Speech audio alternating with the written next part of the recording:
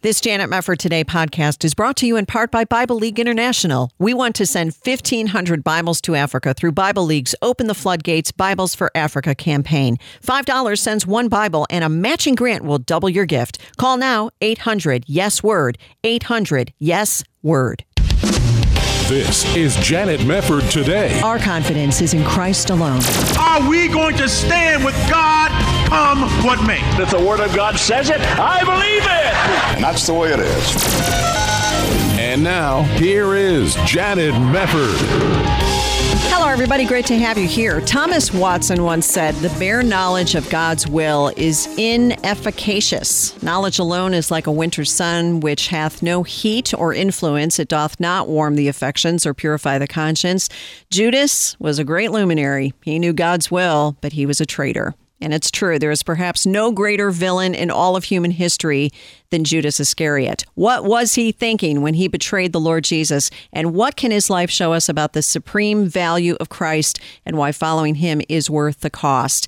That's what we're going to talk about today with Pastor Colin Smith, Senior Pastor of the Orchard Evangelical Free Church in Northwest Suburban Chicago.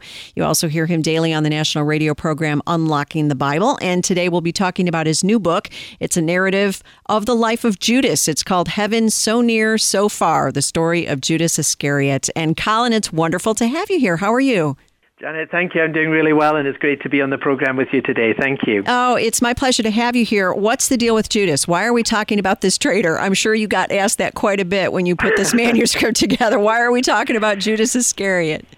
Well, there's probably two levels of answer to that question, Janet. One is, I think, across the culture, it's very clear that there are many people who are abandoning a faith that they once professed, moving away from Christianity, an increasing number of people who at one time would have said they were Christian and now would not profess faith at all. Yeah. And just looking at that made me ponder, there's a story in the Bible that really does address this, and it's the story of Judas. But it comes more personal than that. In my own life and really in the life of every person I can think of, there's someone who once professed faith and is now either struggling or no longer walking with the Lord or has moved away from the faith that they once professed. Yeah. And I wanted to be able to speak into that, and particularly to speak to people who may have been brought up in a Christian church or in a Christian family, have walked away, people who've served the Lord well at one time and then have become discouraged and have really begun to struggle. I've wanted to open up the story and really to make an appeal to people to come back to Jesus Christ and to say it's never worth giving up on him. It's always the right thing, whatever the cost, to follow Jesus. Absolutely. Well, we don't know, I know a lot about Judas Iscariot. We know what the Bible tells us. We don't have a full picture of every moment of his life from birth until death. But when you look at Judas, what are your impressions of him as a man? Here he is. He's chosen as one of the disciples of Jesus Christ, and yet he had such a bad ending. There are a lot of people who say, why did Jesus even pick him in the first place? Yeah, I think, immersing myself in the life of Judas, I found, Janet, that he was much closer to me than I would previously have thought. I think it's easy to write Judas off as either, a villain, which of course means he's not going to be like us. He's kind of in that category. And that distances him from us. Or else, sometimes people write him off as a victim. It was also preordained that he didn't have any real choice. And yet the Bible makes very clear that he was making real choices all the way down the line. And so looking at his life, this is not a villain. This is not a victim. This is a person who was really a disciple of Jesus. He actually was sent out on a mission trip along with the other disciples. He was given authority to cast out demons. He preached the gospel. Yeah. So, here's me as a pastor. I think, this is what I do. So this is someone who's very close to us. Someone who saw the life of Jesus up close and personal for 3 years, and yet within his own heart came to the point of betraying Jesus. And what was striking to me as I thought about it was, when Jesus said, one of you will betray me, the disciples didn't all say, oh, is it Judas? It wasn't obvious to them that he was the one. They all said, is it I? Right. So they had a sense that within their own hearts they they knew that they had the capacity to do this themselves, and therefore that awareness, I think, brought the story much closer to me. Yes, but that's so scary, because when you say Judas really was a disciple of Jesus Christ, and he really was, and he went out and he preached the gospel and he was around Jesus face to face in a way none of us have ever done, the question becomes, well, if it could happen to Judas, could it happen to me? Am I secure in Jesus Christ? How would you respond to somebody with that sort of a question?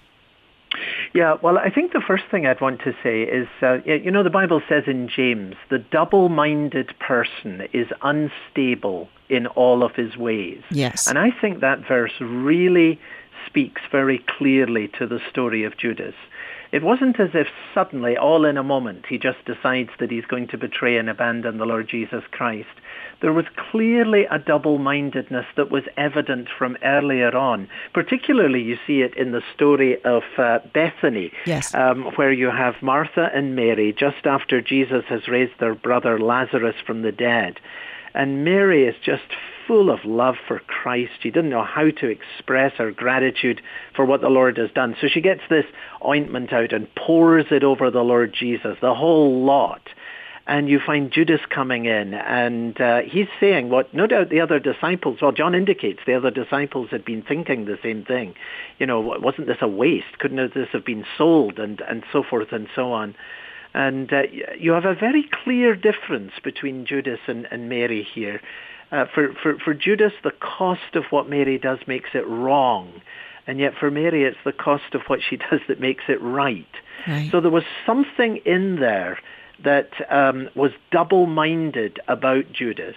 And then, of course, there's another whole dimension that we're told that Satan entered into, and that phrase is repeated about 3 times in the gospel account. Right. So you say, well, could that happen to me? Well, you know what? Satan entered into him because Judas opened the door.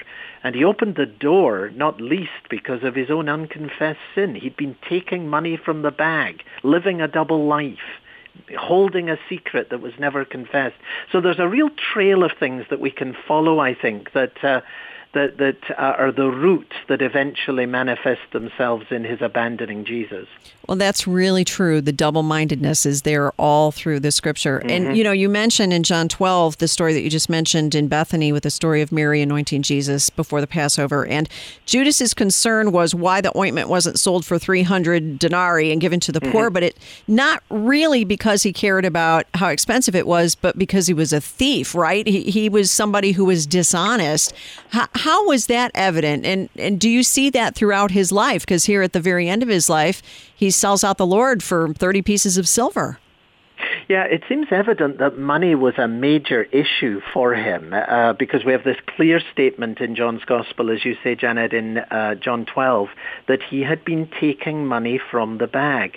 And yet, isn't it fascinating? There's no point in the Gospel where we're told that that was confessed, even when he comes to the Lord's Supper. And you keep finding Jesus reaching out to him in love. And here's another opportunity for him to confess what he's been doing. He never does it. So there's this double life that relates to money, that relates to a secret. It seems that Judas was someone who wanted to try and use Jesus to advance an agenda that he had himself. Wow. And of course, that never works. It never can work. If you try and tie Jesus to your own agenda, at the end of the day, your agenda will come out on top and Jesus will be abandoned. Yeah, so when Jesus talked about you can't serve both God and mammon, was that a direct shot at Judas? Yeah, isn't it fascinating that he heard that word directly, and for sure it applies to him as it applies in multiple different situations to all of us. And but for sure that is a direct word that spoke to and described his situation. Yeah, absolutely. I can't even imagine what that must have been like to hear that in person, and he still didn't get it. It's so sad. But I think you're right. When you talk about Judas Iscariot, we tend to look at him as a villain, as I mentioned at the outset, and yet he's a lot more like us than maybe a lot of us want to admit. And I think we can learn a lot more about his life, and we're going to do that as we go into these next few segments. What we're doing is talking with Pastor Colin Smith, and the name of his book is called Heaven So Near So Far, the story of Judas Iscariot. When we come back from this break, I want to get into more about Judas, his background, and particularly some of the prophecies in the Old Testament pointing forward to the betrayal of the Lord. We'll dive into all that when we come back on Janet Mefford Today. Stay with us.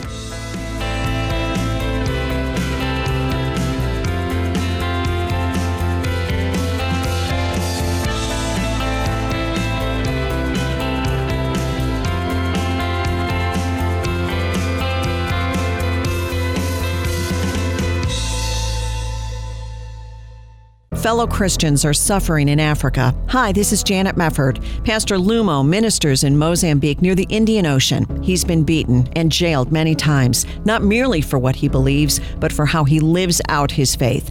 You see, Lumo has been quietly and faithfully sharing the gospel with Muslims, and many are coming to Christ. But extremists have assaulted Lumo, his family, and many in his church. But they're not asking for an end to the persecution they face. Instead, they're praying for God's word to endure and persevere as new followers of Jesus Christ. That's exactly why we're partnering with Bible League International to send Bibles to 1,500 new believers in Africa. $5 sends a Bible, $50 sends 10, and every gift given will be doubled. Call 800-YES-WORD, 800-YES-WORD, or there's an Open the Floodgates banner at janetmefford.com. Call now, 800-YES-WORD, and God bless you for caring. Hi, this is Janet Mefford. If you're in need of a new healthcare program but you missed the open enrollment deadline in December, it's not too late. A special enrollment period is taking place now through August 15th. During this time, you can enroll in the healthcare program of your choice without the need for a qualifying event. This means you can now enroll in a healthcare sharing program from Liberty Health Share with memberships for individuals, couples, and families. You can find a variety of options to best suit your medical needs. Plus, you really can choose the doctor and hospital of your choice. Best of all, membership options start for as low as $199 a month. More than 200,000 Americans trust Liberty Health Share for their healthcare needs. What are you waiting for? Discover more about the power of sharing at libertyhealthshare.org/JMT today. For more information, call 855-585-4237, 855-585-4237, or libertyhealthshare.org/JMT, libertyhealthshare.org/JMT. You're listening to Janet Mefford today. And now, here's Janet. We are back on Janet Mefford today talking about the story of Judas Iscariot, the name of the book Heaven So Near, So Far by Pastor Colin Smith, who's joining us this hour, and such an important discussion to look at the life of Judas. When we look at the Old Testament, and a lot of people may not know this, Colin, but when you look at some of these prophecies in the Old Testament, they were pointing forward to Judas. You see, for example, in the Psalms, you see in Zechariah, there's even a mention in the Gospel of Matthew about the prophet Jeremiah referencing the 30 pieces of silver and the price and all the rest.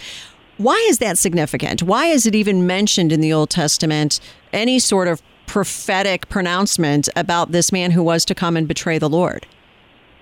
Yeah, I think the significance of the fact that it was Judas is that this is part of the pain of our Lord Jesus Christ. I mean, I'm looking at Psalm 55, which would be one of the prophecies that you're referring to, Janet. My companion stretched out his hand against his friends. He violated his covenant. His speech was as smooth as butter, and yet war was in his heart. You know, many Christians know the pain of what it is to be deeply, deeply wounded by someone you walked with, someone you trusted, someone you confided in, someone who knew your life really very, very closely. It's one of the most painful experiences in all of the world. And I think the betrayal that was prophesied in the Old Testament and that was enacted by Judas was very clearly part of the suffering of the Lord Jesus Christ. And it certainly speaks to situations in which we find ourselves, in which we endure that sorrow as well.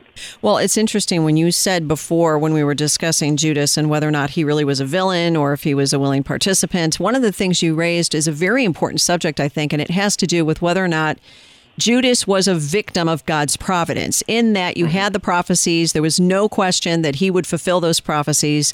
And yet he willingly participated. For a lot of people, there's a confusion there. Well, if he couldn't not have betrayed the Lord, then in what way was it his fault? How do you deal with the issues of providence and God's sovereignty and what God has ordained before time ever begins? How do you balance all of those different doctrines when you're looking at the life of Judas?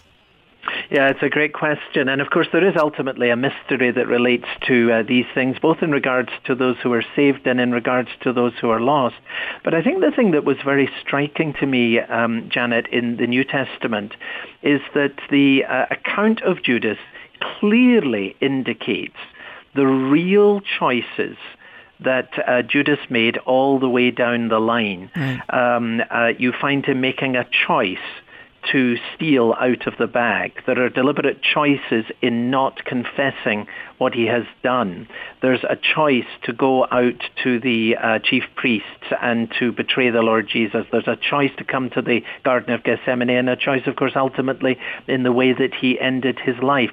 These are real choices. And I don't think anyone who is lost will ever in eternity be able to say, the reason I am lost is because some providence of God meant that I never had the opportunity to be saved. Right. The reason that a person is lost is always because of the choices that have been driven by the impulse of our own sinful hearts. And there has to be a responsibility that is taken there. And that's very, very evident in the story of Judas. Well, it is. Now, when we get to the part of the story where Judas betrays the Lord, this is kind of interesting because in the Gospels of Matthew and John, it talks about Judas's motive being greed. But then in the Gospel of Luke, it talks about, and we discussed this a few minutes ago, about Satan entering into his body, a form of demon possession perhaps. Are those things inconsistent? Are they working together? And do you believe Judas really was demon possessed, like fully demon possessed when he betrayed the Lord? The language of possession is not used. The language that is used is that Satan entered into him. Do you know, I think, too, that one needs to remember in the broader context in the New Testament, we're told with regards to Christian believers that we have an enemy, and he's prowling around like a roaring lion, seeking whom he may devour. That's the language of the New Testament. And why was he able to devour Judas? The answer again seems to be that Judas opened up his own life to the influence and the power of the enemy, not least by his unconfessed sin, and certainly through his own deliberate choices. These events that happened to take place, they were the consequence of a path that he was relentlessly pursuing, despite the fact that the Lord Jesus Christ clearly reaches out to him again and again, even while he's on that path. Yeah, that's a good way to say it. So not necessarily demon possessed, but actually giving Satan entrance in a way that, made him go ahead with his evil plans. Yeah, that's right. I mean, thinking again of the language that's used that brings the story closer to us. We're exhorted in the New Testament not to give the devil a foothold, not to let the sun go down on our anger, because that's what would happen as a result, that Satan begins to get a stronghold within the life of a person. This story is not remote from us. It's very, very near to us. It is. What do you make of Jesus' reaction to Judas? When he makes a comment, for example, did I not choose you, the 12, and one of you is a devil? And then in the upper room where he says, the one to whom I'm handing the bread, he's the one who will betray me, and all the rest. Jesus knew who Judas was. It had to be. He knew where it was all headed. But what do you make of Jesus' response to him, that he never chewed him out, he never tried to stop him? And many people will say, if Jesus knew who his betrayer was, why didn't he strike him down? Why didn't he do something to stop him from betraying him? Yeah, well, I suppose on that last point, the answer would be because the Lord Jesus Christ came to give his life. I've come to seek and to serve and to lay down my life as a ransom for many. Yeah. And so very, very clearly, what Judas did played into the overarching purpose of God. But of course, that's true ultimately of all evil. It must be terrible for the devil, because all that he attempts to do to overcome God's ultimate purpose ends up playing into it in one way or another. Even the crucifixion becomes the very center of God's great triumph of grace and leads to the resurrection. Right. But I'm struck by this, Janet, on your earlier point, when Jesus says, one of you is a devil. Yes, our Lord absolutely knew from the beginning with regards to what was in Judas' heart and what he would do. But it's striking to me that Judas seems to have no awareness of it at all at that point. Yeah. He just it seems to go over him. One of you is a devil. And how did he react to that? We're not told, but there's nothing that indicates that he had great self-awareness And perhaps that's one of the effects. Sin is blinding. The more we go down that path, the less aware we are even of ourselves. And I think that's, again, part of the warning that this story is to us. That's a really great point. Well, what about Judas and after he betrays the Lord and everything that takes place? Many people point to this disparity, as they understand it, between Judas's end in the Gospel of Matthew and how he's described dying in the book of Acts. Because in Matthew, he's described as hanging himself, or did he fall headlong and burst open with all his bowels gushing out as described in the book of Acts? Are those two things inconsistent, or what do we know about how he perished? No, I think that putting these two together, one has this rather macabre scene in which, as you say, in the one statement, he had hanged himself. If the rope or the branch of the tree then broke, then that would account for the second description that is given to him in regards to his crashing and dying in the field. It's a terribly, terribly sad scene. And of course, the great contrast here is the contrast with Peter. Yes. Because you have Judas betraying Jesus, and then you have Peter denying Jesus. Well, which is the worst of the two? You know, these are dreadful things. Right. But what happens afterwards is entirely different. Peter finds restoration and grace and forgiveness. And Judas, who could surely have found the same grace and forgiveness. I mean, we all betray Jesus in one way or another. We all let down, fail in trusts that are given to us. That's what the word betray means. And there's grace and mercy for that. He could have had and known the same grace and mercy. The tragedy of Judas's life is that he gives up on Jesus. Yeah. And that's the difference between him and Peter. And that comes back to really the reason that I wrote the book. It's, whatever you've done, and however difficult a situation you may feel that you're in now, don't give up on Jesus Christ. And don't turn in on yourself simply in regret and self-condemnation. That won't lead you anywhere good.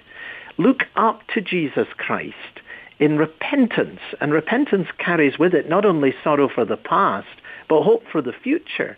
And that's what you find in Peter, whose life is wonderfully redeemed, as opposed to Judas's that so tragically ended. Right. What would you say were the main discrepancies between Judas and Peter, that they both betrayed the Lord in their own ways, but one returned to the Lord and the other did not? Why? What was the essence of the difference there between those two men?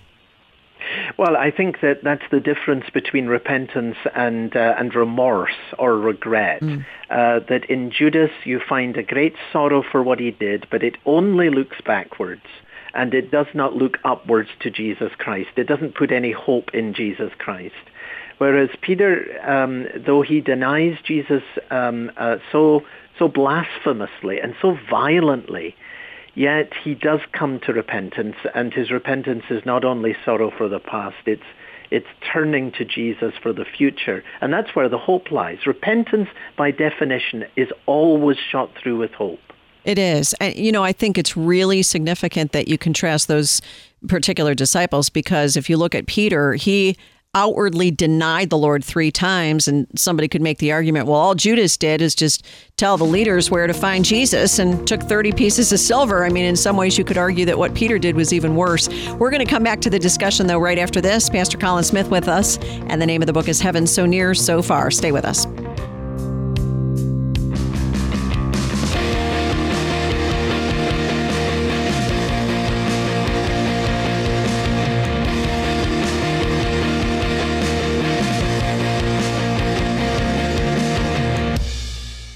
This Janet Mefford Today podcast is brought to you in part by Bible League International. We want to send 1,500 Bibles to Africa through Bible League's Open the Floodgates Bibles for Africa campaign. $5 sends one Bible, and a matching grant will double your gift. Call now, 800-YES-WORD, 800-YES-WORD. You're listening to Janet Mefford Today. And now, here's your host, Janet Mefford. Welcome back. We are talking with Pastor Colin Smith about his book, Heaven So Near, So Far, the story of Judas Iscariot. When we were talking about the contrast between Judas and Peter, and you talk about this, Colin, I think this is such a significant point. I was thinking of, I can't remember off the top of my head which gospel this was in, but after Christ was raised from the dead and the Lord called out, go tell Peter. And he reached out specifically to Peter when Peter had that incredible betrayal that he had offered to the Lord. Was it not the Lord knowing that Peter had repented, that Peter regretted that he had betrayed the Lord? Is that the difference there? Well, yes, for sure. And another major difference, of course, at this point is that Peter is living and that Judas is not. Of course, right. Very striking to me that Judas died on the same day as Jesus did. And it would not have surprised me, therefore, if he died in the darkness that came over the whole land. Right. So the tragedy of the story of Judas, and the reason that no one should ever go down that line, is that it is a path that leads to an everlasting loss and a ruin, because what Judas is doing is giving up on Jesus. And that's the central message of this book, and I think of the warning of Judas' life. Don't ever give up on Jesus Christ, because there is always hope for every person in him. And you see that in Peter and in the reaching out that Jesus does to Peter. But then Jesus reached out to Judas. I mean, think about the Lord's Supper, and Jesus is handing him the bread. That was a sign of friendship. Right. And Judas walks out, and it's night. I mean, these are real choices. And I'm wanting to say to people who may be tempted to move away from faith, don't do that. However difficult it is for you to follow the Lord Jesus Christ, and however great the struggles you may have had, there's only darkness when you walk away from Jesus. But when you stay with him, there's always hope. Why do you think, in your experience as a pastor, people do walk away from Jesus? What are some of the reasons that you've seen people say, I'm done with the church, I'm done with believing in Jesus Christ, I don't believe God is real anymore? What is really the bottom line for some of the people who will say that? Yeah. Do you know, I mean, there's always a backstory, isn't there, Janet? Yeah. And you will have heard many, as I have heard many, hurts, disappointments, offences that have been taken, and sometimes offences that have been given. There's no end to the stories. And I want to listen to the stories with a sensitive heart and with a patient heart. The scripture says to us, be merciful to those who doubt. And I wanted to write with a kind of tender spirit that reached out to people who had been wounded on the journey of faith and were tempted to give up, may have been, as it were, bruised at the side of the road, to use that picture from Jesus' wonderful story.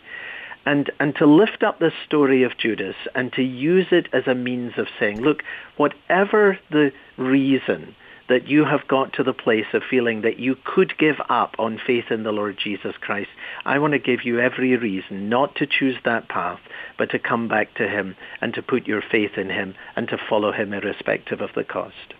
Well, you talk in the book about how Judas and his relationship with Jesus was really all about Judas.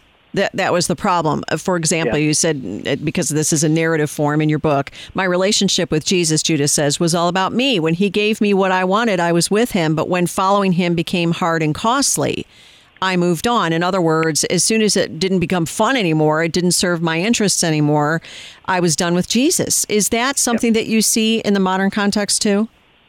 Yeah, I think that's absolutely the case, because what has happened, particularly over the last 2 generations, I think now, is that we have in many cases, not in all, but in many cases, there's been a slide from a kind of Christianity that is centered in God to a kind of Christianity that is centered in us. Yeah. And the latter, of course, all becomes about Jesus making my life as I would like it to be. And therefore what follows from that is, if I come to a place where my life is not as I would like it to be, I'm going to give up on Jesus. And I think Judas' story speaks absolutely to that situation. Whereas, of course, the heart of the gospel never was that. It was always that God, in his grace and mercy, reaches out at infinite cost to himself in Jesus to make us his own, and that we find our own highest good in being his and in living according to his will and for his ultimate purpose. Well, that's well said. I think also the call to discipleship in many instances is not what it ought to be. I mean, the Lord himself said, deny yourself, take up your cross daily, and follow me. Yeah. And oftentimes what we will hear in certain quarters of evangelicalism is, well, just admit you're a sinner and ask Jesus into your heart, and then you're going to heaven. I mean, as it, just, pull the slot lever and you're in. And I'm wondering if that's just a false kind of Christianity in many respects, maybe well-intentioned. You're trying to simplify the message so people understand. But maybe we're not giving enough hard truth to people sometimes, that we're not saying being a Christian will cost you. So as Jesus said, contemplate whether or not you can pay the cost of following me. Maybe that is missing somewhat from our messages.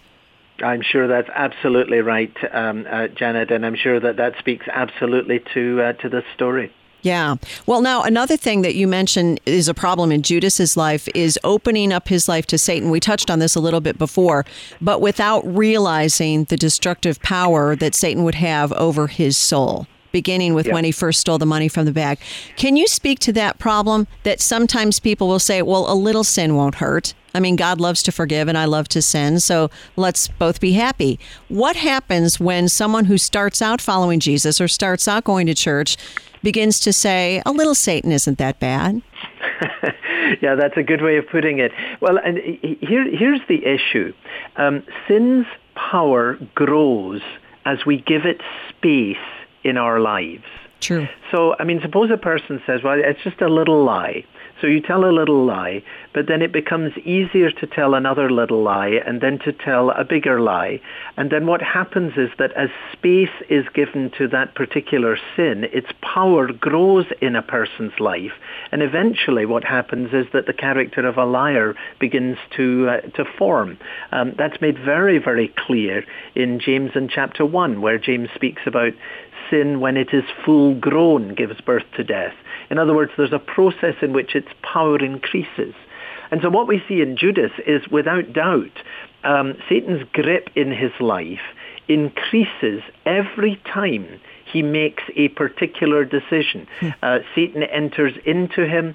It's always stated after he has made a particular move that is an act of rebellion against the will and the purpose of God. Satan enters into him as he goes to the chief priests, again at the Lord's Supper, in his walking out and it being night. So the warning of this is opening up our lives to accommodate and give room to any form of known sin. Is exposing us to the power of darkness in increasing measure. Well, do you see any key events in the life of Judas where that would have been a good time to turn around and actually repent and walk in a new direction toward Jesus? Oh, yeah, well, multiple ones. I mean, there at Bethany, where Mary pours the ointment over Jesus, and Jesus then rebukes Judas for his upbraiding of Mary. Wouldn't that have been a great moment for him to confess that he'd been stealing from the bag and that he'd got all messed up over money? Yes. What about where Jesus gives him the bread and offers him that at the Lord's Supper when Jesus had washed his feet? I mean, the intimacy of that expression of love for all of the disciples, and Judas was included in it. But I think perhaps the most poignant one of all is when they're actually in the Garden of Gethsemane itself. And, of course, Judas is going to kiss Jesus, famously, which was the means of identifying him. It was in the darkness, and some of the soldiers wouldn't necessarily have known which was Jesus as opposed to one of his disciples. They wanted to make sure that they had the right man. So Judas is going to plant this kiss, but when they arrive, and there were several hundred soldiers there, Jesus steps forward. He takes the initiative, and he says, "Who are you seeking?" And one of the soldiers says, "We're seeking Jesus of Nazareth." And Jesus says, "I am he." Oh, man. I'll tell you what, we've got to go to a break. We're going to come right back and pick up where we had to leave off. Pastor Colin Smith, his book, Heaven, So Near, So Far, the story of Judas Iscariot. Don't go away. We'll come right back on Janet Mefford Today.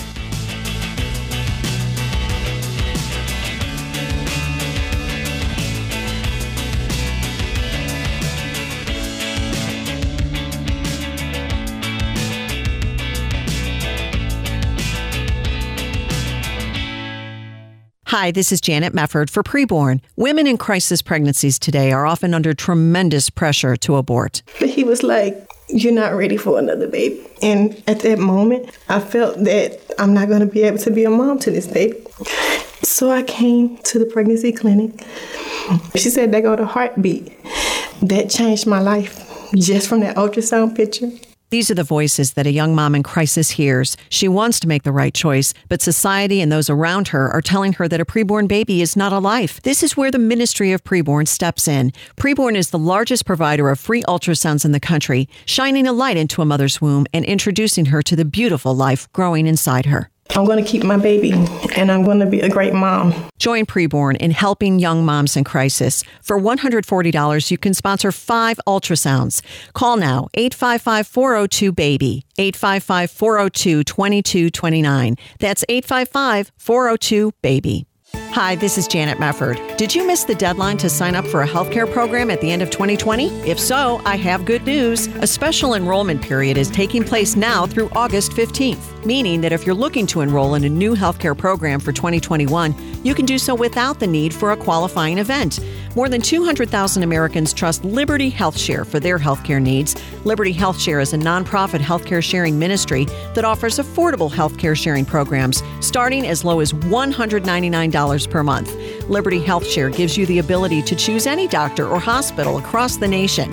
Memberships are for individuals, couples, and families, offering a variety of options to best suit your medical needs. Discover more about the power of sharing at libertyhealthshare.org/JMT today. For more information, call 855-585-4237, 855-585-4237, or libertyhealthshare.org/JMT. You're listening to Janet Mefford today. And now, here's your host, Janet Mefford. We are back with Pastor Colin Smith from Unlocking the Bible, the name of his book, Heaven So Near, So Far, the story of Judas Iscariot.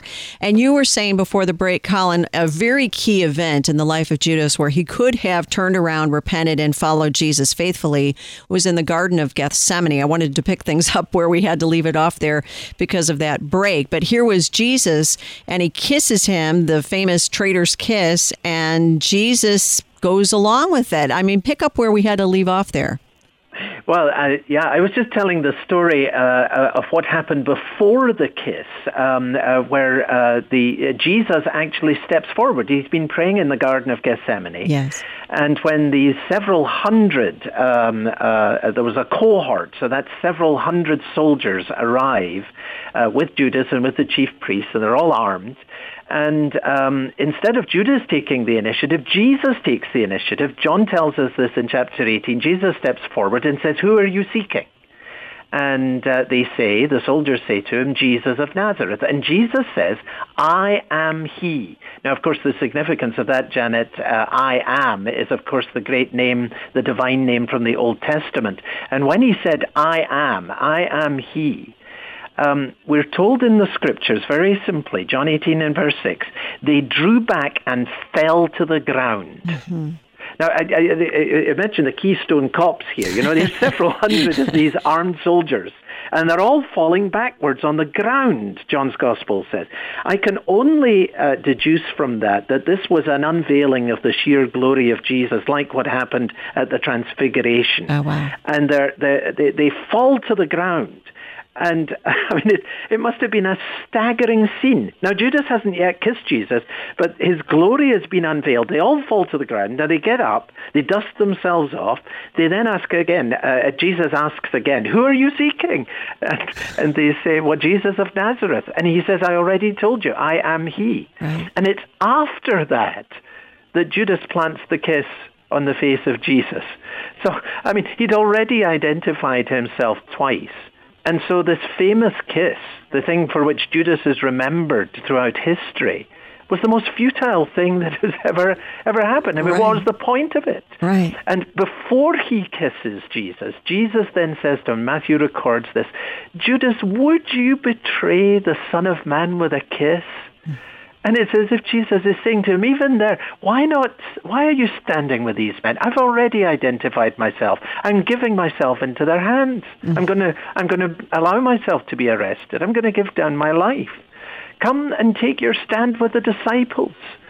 But even there, Jesus is reaching out to him in the garden. And even there, he makes yet another wretched choice and plants this kiss and then goes off into the night. It's an extraordinary story. It is. That's fascinating. Yeah, you would think if the glory of the Lord was shining on these soldiers, The kiss probably wasn't necessary. You're right. Yeah, completely unnecessary. Oh, man, that is crazy. Achieved nothing. Well, now but that's the thing, you see, when people try to set themselves against the Lord Jesus Christ. I want to say, if you try and set yourself against the Lord, you cannot achieve anything. He's the Lord, you know, and so the person who's been brought up with a Christian faith, and you once embraced it, and now you've set yourself against it, do you really think that you can overcome the glory of the Son of God? You can't. There's only bad and there's only dark that lies down that road.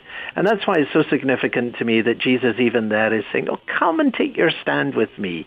Don't go down that road. There's nothing good for you there. Now, here's a question, Colin. When you see in the Gospels and in Acts 2, when Peter's talking about Judas falling and his bowels gushing out and all the rest, and he goes and hangs himself, some people have wondered if that act of Judas hanging himself was itself an act of repentance. How do you come down on that? Yeah, I don't see that could be an act of repentance because, of course, to take one's own life is really a terrible act of rebellion against God. Right. I do not think that it is beyond the possibility that someone who has taken that action may yet be saved. The Lord knows who are his, and there are times when a Christian parent or a Christian friend needs to rest a loved one who has come to this kind of sad end with the Lord, and that's not an easy thing. But I've certainly walked with many and have come close to that myself in terms of seeing the pain and the difficulty that comes with that. But with Judas, I'm afraid there isn't really a reason for hope. I know people often ask the question, don't you think that he might be in heaven after all? And I think perhaps one of the reasons for asking that question so often is that people hope, well, maybe if he was there, maybe everybody in the end really will be there. You know, he won't be there. And there are three scriptures that make that, I think, very clear. One is the one you mentioned before, Janet, where Jesus says one of you is a devil. Judas wasn't that at the beginning, but that is what he became. He allowed Satan to take control of him. The other is Jesus says to the disciples, you are clean, but not all of you. And then in John 17, very clearly, the Lord Jesus speaks about the ones the Father has given to him and how he's protected and kept them all except for the one, which is a reference to Judas. So this is a sad story, but it is a story that's a warning to us. There is a heaven to gain and there is a hell to shun. And there are real choices that are made, and there is hope for every person in Jesus. Well, it's interesting because then later on in the book of Acts, you have Judas being replaced. What was the reason for that? Because some have said, well, okay, I guess it was just to fulfill Scripture because that's what Acts says. Why was it necessary for Judas to be replaced? Was there some redemptive element in that message that someone else will be brought in by God to replace him as the early church started out preaching the gospel? Yes, for sure. I mean, there had been 12 disciples and one had gone. And I guess the significance of that is that if God is not working through one person, he will work through another. And in his mercy, he gets his work done. And that, again, simply, I think, plays into the fact that a thinking person will want to play their part in the purpose of God and not to pull themselves away from it and move outside of it. Well, when we're speaking about repentance, and I was a little tongue-in-cheek when I said wasn't committing suicide an act of repentance, in that he felt so horrible. He wasn't doing a victory dance or anything like that. And I know clearly you're absolutely right about that. But you say in the book, what was really going on with Judas was he was contrite, but he didn't pursue repentance. So as you apply that pastorally to somebody who might be listening and feeling a little conviction, well, I'm sorry for my sins in general, but I don't know if I've really repented of my sins and followed Jesus the way Peter did. How do you counsel somebody to make sure that you are repenting like Peter and not merely expressing some contrition like Judas did? Yeah, so and that's where the distinction, I think, between remorse or regret, only looking backwards and only looking inwards, and repentance that looks forwards and looks upwards to the Lord Jesus Christ. That's the real difference there. And so, I know what it is as a pastor to have the privilege of talking with someone who has very, very bitter remorse over something that they've done. And then to try and to say to them, now look, that's good in as far as it goes, but it will only lead you to self-condemnation. What you have to do now is look away from yourself and up to the Lord Jesus Christ, who holds forgiveness in his hands and has a future for you. And repentance involves putting your hope and your trust in him. So the point about Judas is there isn't hope. There isn't a future that he can see at all. Repentance takes us to a very different and a much better place that's beautifully modeled for us by Peter. Right. Very good. So when somebody asks the question, how do I know that I'm genuinely saved? How do I know? How do I attain that sort of assurance? Well, on the question of assurance, and you helpfully made the comment about, isn't this a bit sort of scary for a Christian believer? I am absolutely convinced from the Bible about the eternal security of believers. Jesus says, I give them, that's my sheep, eternal life, and they shall never perish. But then the question, of course, is who are these sheep that will never perish? And Jesus makes it very clear. He says, my sheep hear my voice and they follow me. And so that's at the heart of it. What is the evidence that your faith is genuine? Well, true faith perseveres. Yeah. It just does. Absolutely. And the good news about that is that if a person wanders away from faith, and if their faith was true, then they will come back. If they don't come back, it was never real faith. So I want to say you come to Jesus, and either as a means of evidence that your original faith was true, or if it wasn't, then you make sure you come to Jesus and become a follower of him now. That's where hope is. I love it. Absolutely love it. Pastor Colin Smith, Heaven So Near So Far, unlockingthebible.org, his website. God bless you. Thank you, Colin, for being here. Great pleasure. God bless. All right. God bless you. This hour of Janet Mefford Today has been brought to you by Bible League International. Call now 800-YES-WORD, 800-YES-WORD.